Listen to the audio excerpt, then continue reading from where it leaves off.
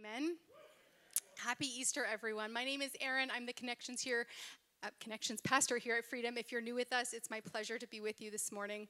Our entire message series leading up today has been about the good news of the Gospels. And we have taken 4 weeks and presented the message of the Gospels from each of the 4 Gospels, Matthew, Mark, Luke, and John. And so today we are going to take the message of the Gospel from 3 individual perspectives this morning, from 3 followers of Jesus. The first, and in my opinion, the most important part of the good news is that Jesus is alive. It's why we are here celebrating today. And so the first perspective that we're exploring is from Mary Magdalene. She was the woman wearing yellow in that video that we just watched. And she was the first person to hear and to tell the complete gospel message. Mary has been made out to be a lot of things over time and through culture. Dan Brown, the Da Vinci Code, made the center of his book, the plot, all about Mary and Jesus having children together. Over time, some have tried to discredit her. They've called her a prostitute, or they have elevated her and said she was Jesus' wife, or she was his favorite. But none of those hold to the biblical account of who Mary was. Mary was... her last name wasn't Magdalene, in case you were wondering, just an FYI for you. Magdalene was actually an indicator that she was from Magdala. It wasn't her last name. They had to keep all those Marys straight somehow. It was like the Jennifer S. from like the 80s, right? There was a lot of Marys because Mary was from Miriam, which was Moses' sister. Anyways, we'll keep going. She is thought to have been personally wealthy, but her most important thing about her is who Jesus was to her. In Mark 16:9 and Luke 8:2, we read that Jesus healed her from demon possession. He rescued her. She was at her weakest, her lowest. She was unable to save herself, and Jesus came in and saved her. She is mentioned 12 times in the 4 Gospels, which is more than some of the disciples. Mary herself was a disciple of Jesus. Not one of the 12, obviously. But by definition, a biblical disciple was a follower of Jesus while he was alive. Mary was a personal follower of Jesus. He saved her. And from that, she understood that he had come not as a great teacher or a leader, but he had come as the Savior to the world.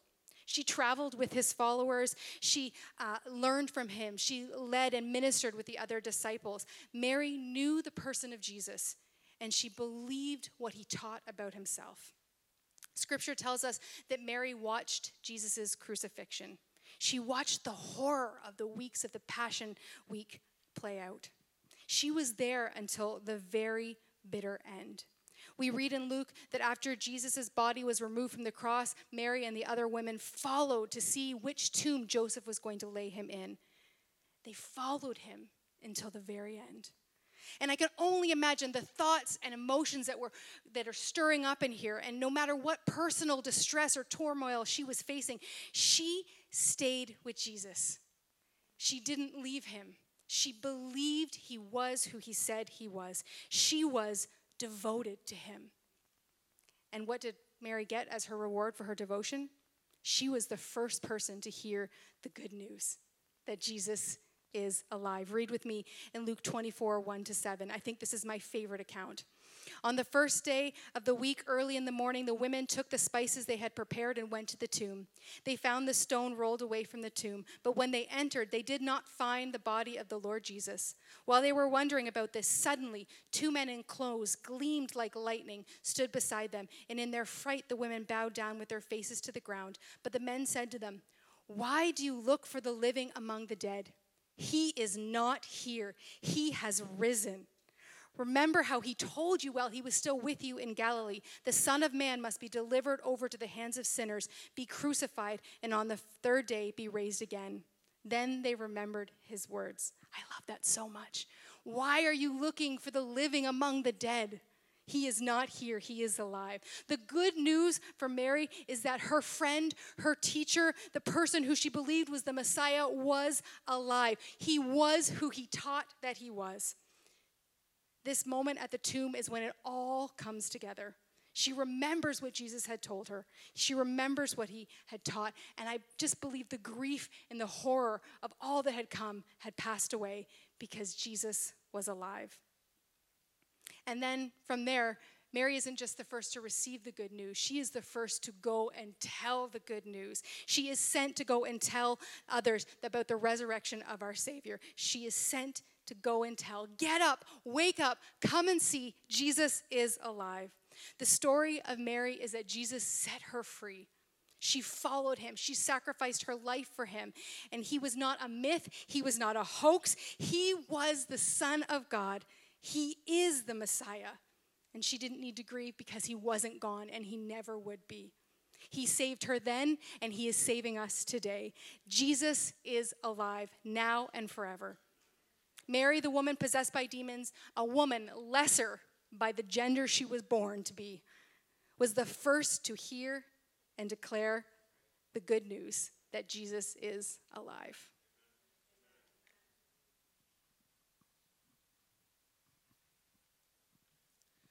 We're going to dive right into the word here. We're going to go to Mark chapter 14, verse 66 to 72. And it says this: While Peter was below in the courtyard, one of the servant girls of the high priest came by. When she saw Peter warming himself, she looked closely at him. "You also were with that Nazarene, Jesus," she said. But he denied it. "I don't know or understand what you're talking about," he said, and went out in the entryway. When the servant girl saw him there, she said again to those standing around, "This fellow is one of them." Again, he denied it. After a little while, those standing near said to Peter, "Surely you are one of them, for you are a Galilean." He began to call down curses, and he swore to them, "I don't know this man you're talking about." Immediately, the rooster crowed the second time. Then Peter remembered the word Jesus had spoken to him. "Before the rooster crows twice, you will disown me 3 times. And he broke down and wept. Peter, the bold, the brash, and in that fateful moment in the courtyard, the not-so-brave disciple of Jesus. Peter, the disciple that was once bold enough to step out of the boat and walk towards Jesus on the water. The one who attempted to rebuke Jesus for revealing that he was going to be killed. The very man who cut off the ear of one of the guards that was there to arrest Jesus in an attempt to defend him. There was no one quite like Peter. Yet, despite all of his boldness that he displayed throughout his time with Jesus, when it came time to put his faith on display, he faltered. As Jesus faced the Sanhedrin that arrested him and were accusing him of heresy and claims to be Christ, Peter stands outside in the courtyard with the servants of those very rulers. As Jesus boldly declares that he is, in fact, the Messiah, sealing his fate on the cross, Peter falters not once, not twice, but 3 times, denying ever having known the one that he walked with for the past 3 years. First, simply in front of one single servant girl, where repercussions would have been minimal, if any. And then, a second time, before not just her, but other bystanders that were now within earshot, before finally denying ever knowing Jesus a 3rd time when questioned once more, this time swearing by various things that he ever knew him. Peter would know that by making these oaths and swearing like this would invoke curses on himself if he was lying. And yet, in his fear, he was so determined to convince them that he never knew Jesus. Once he denied him for the 3rd time, the rooster crowed, and immediately the words of Jesus predicting his denial of him were ringing in his mind, and the waves of grief and shame and pain began to wash over him. Peter's grief is immediate and enormous in magnitude, and I can only imagine the guilt that he was feeling in that moment. And then the events of Jesus' death on the cross take place, and a few days later, Mary Magdalene and the other women arrive at Jesus' tomb. And we pick that up in Mark chapter 16, verse 4 to 7, where it says this: "But when they looked up, they saw that the stone, which was very large, had been rolled away. As they entered the tomb, they saw a young man dressed in a white robe sitting on the right side, and they were alarmed. 'Don't be alarmed,' he said. 'You are looking for Jesus the Nazarene who was crucified. He has risen. He is not here. See the place where they laid him. But go, tell the disciples and Peter, he is going ahead of you into Galilee. There you will see him, just as he told you.'" Notice that the one disciple who is mentioned by name is Peter. And then in 1 Corinthians 15, verse 5, it says, "And that he," meaning Jesus, "appeared to Cephas," also known as Peter, and then to the 12. The very first disciple that Jesus appears to after his resurrection is the disciple that denied ever having known him 3 times. And I can only imagine the emotions that were running through the mind of Peter as he saw his master walking towards him. Likely a mix of elation at seeing his risen Savior and also a little sheepish, knowing Jesus knew exactly what had happened. We actually get to look into their conversation not long after, and it's this beautiful moment that holds so much power, not just for Peter, but for us as well. But I'll let the scripture speak for itself here in John chapter 21, verse 15 to 19, as Jesus appears again to Peter and a few other disciples on the shore of the Sea of Galilee, and they sit down to eat together. It says this: When they had finished eating, Jesus said to Simon Peter, "Simon, son of John, do you love me more than these?" "Yes, Lord," he said, "you know that I love you." Jesus said, "Feed my lambs." Again, Jesus said, "Simon, son of John, do you love me?" He answered, "Yes, Lord, you know that I love you." Jesus said, "Take care of my sheep." The third time, he said to him, "Simon, son of John, do you love me?" Peter was hurt because Jesus asked him the third time, "Do you love me?" He said, "Lord, you know all things. You know that I love you."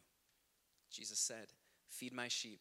Very truly I tell you, when you were younger, you dressed yourself and went where you wanted, but when you are old, you will stretch out your hands and someone else will dress you and lead you where you do not want to go."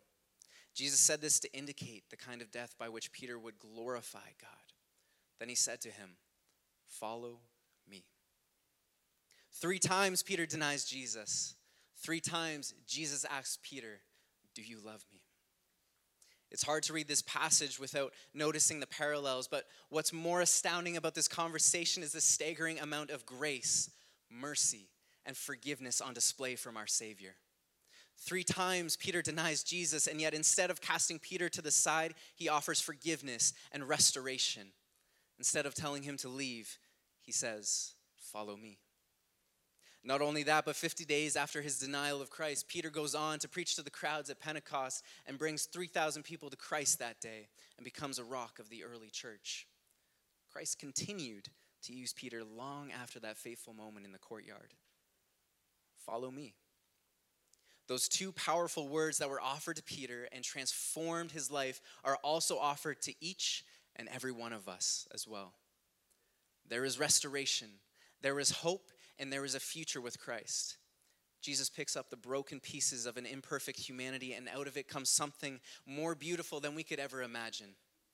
There is no person too far from Christ to receive the same forgiveness that Peter did in that moment.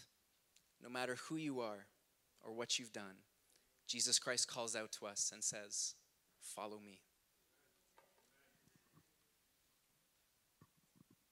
Thanks, Pastor Ethan and Pastor Aaron, for this table being too high for the hobbit-sized pastor.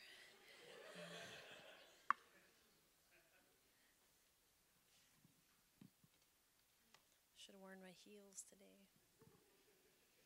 My name's Tracy. I have the honor of being the lead pastor here at Freedom Church. And I think this is my 14th Easter at Freedom. And I have to tell you, if you don't know this already, I love Easter. Like, Christmas is fun, but Easter. And Ethan and Aaron have already shared with you the reason why. There's other characters in this story. Each one reacted differently to what happened that first Easter weekend. And I don't know about you, but when my heart is broken and when I have been overwhelmingly or repeatedly disappointed, my instinct is to withdraw. Is that you? I want to withdraw from people. I want to protect my heart. I want to lick my wounds and remind myself that people just cannot be trusted and not make that mistake again.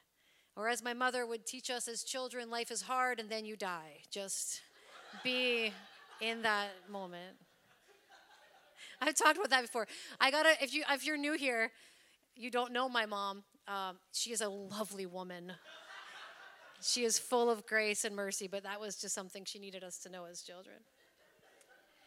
That's what happens to me when I feel overwhelmingly disappointed. And I guess the thinking is if I just close myself off from the world, I can't get hurt again. It's a terrible philosophy to live by, but it's real. It's something that probably all of us have done. So maybe you're like that too. But even if you're not, maybe you think that's crazy and I need to get some help, that's fine. I know I am not the only one who has done this. I know that I'm in good company because there's this famous disciple named Doubting Thomas. And it seems that that may be exactly what he did after watching Jesus be tortured and crucified and buried. What a soul-crushing disappointment. The shock and fear he must have felt. The knowledge that he'd fallen apart and run away like a coward in Jesus' darkest moment. They all did, by the way. Except for the women, of course, as Pastor Aaron pointed out. I'm not saying it, I'm just saying. Pastor Aaron already pointed that out.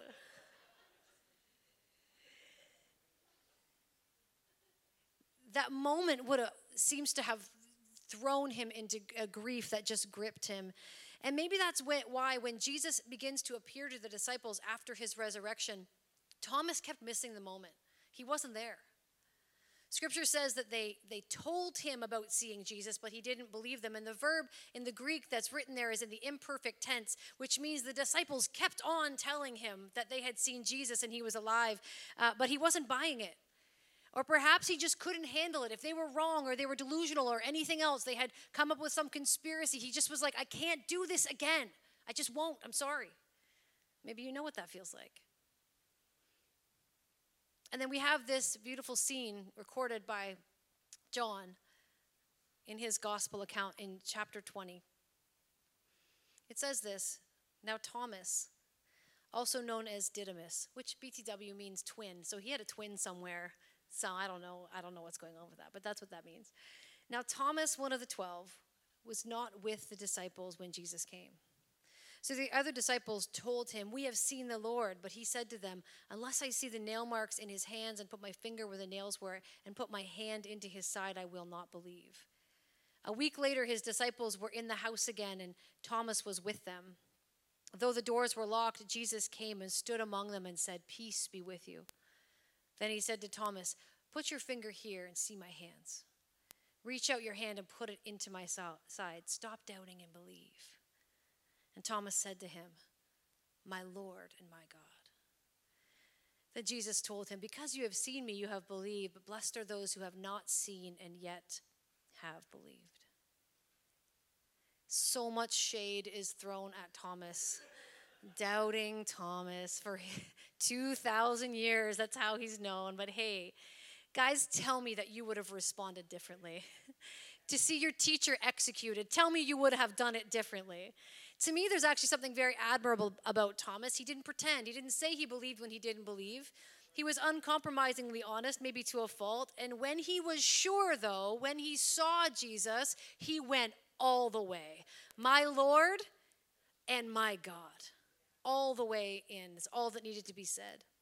And listen, it wasn't just Thomas. The rest of the disciples, this part of it's not in the story unless you look for it.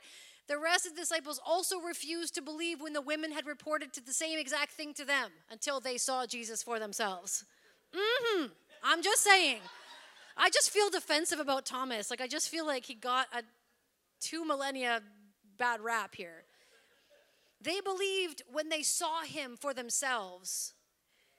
But the point here is that, and I guess the banner of good news in this short scene recorded here is that Jesus already knew what was in Thomas's heart. It was a week between what Thomas had said and when he actually saw Jesus for himself.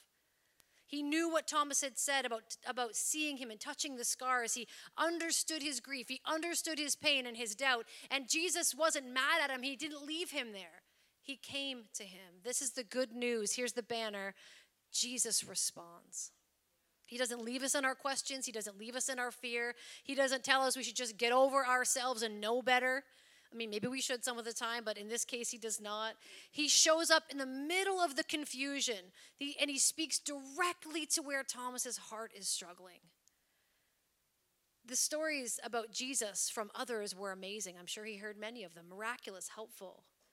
But secondhand information could not break through to Thomas. What finally got through to him was the presence of Christ, the presence of Jesus. And Thomas's only reasonable response was complete surrender. My Lord and my God. See, Jesus showed himself to Thomas not to scold him, but only after revealing himself, then did he say, okay, now stop doubting and believe. Let's move on from here. And to me, it's such a beautiful picture of grace. The presence of Christ to transform the heart and then move us on from there, deeper and deeper into faith, into the ability to serve him, to show us what's next. Thomas, I think, is a template for us who read the story of Jesus from a distance, because we are distanced from the first Easter weekend. We hear the report. We've heard the scriptures this morning. We read John's gospel, and we are the ones also this morning who are challenged to believe. This Easter Sunday, the question rings out, do you know the good news? Jesus is risen. Jesus restores, and Jesus responds. He has won the victory over sin and death. He forgives sins. He restores our broken relationship with God. And he meets us right where we are with his presence. Do you know how I know that? Because I've experienced it over and over and over again in my life. And maybe you think, well, that's fine. You're weird. That's cool for you. But I'll tell you, this is the story of so many people sitting beside you. If this is not your story, it can be, because that's who Jesus is. All of us experiencing the presence of Christ in our lives. Perhaps you can sense that today. You're like, what's that thing in this room? That's Jesus. That's his presence. Can you hear him calling you this morning to believe? To surrender everything, to make him Lord or the boss of your life. Jesus said, blessed are those who have not seen, and yet have believed. Do you know who that is? Us. The physical manifestation of Christ on earth is not here. And Jesus says, hey, 2023, there is a blessing for you when you hear this story and you sense my presence and you believe. This is a promise for us today. I want to invite you to experience the fullness of this good news. You really can know Jesus in his fullness, in his power, in the power of his victory over death and sin. We've been singing about it all morning. In his ability to restore and forgive. We talked about that and seen it in the scriptures. The way that he offers his presence, like we see in this scene with Thomas. I want you to know him this morning because he can meet you exactly where you are. I yell about this a lot. It feels like the right moment to say it again. You do not have to fix yourself to come to Jesus. Jesus has already come to you. You don't have to say, well, I'm gonna just clean up a couple things in my life and I'm gonna do a thing and then I'm gonna start going to church for reals.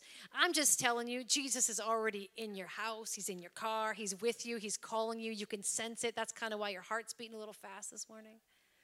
And I'm not just talking to people who have never heard about Jesus before. I'm talking to you who have known him for a long time but have found a distance between you and him. I'll tell you the same is true. You don't need to check off 7 things on your Bible reading plan before he will come and meet you where you are. This good news that Jesus is risen, that he restores and that he responds, this is the banner over my life. This is the headline of my life. I'd love for it to be the headline of your life too, because it has changed me from the inside out. You're invited to do that this morning.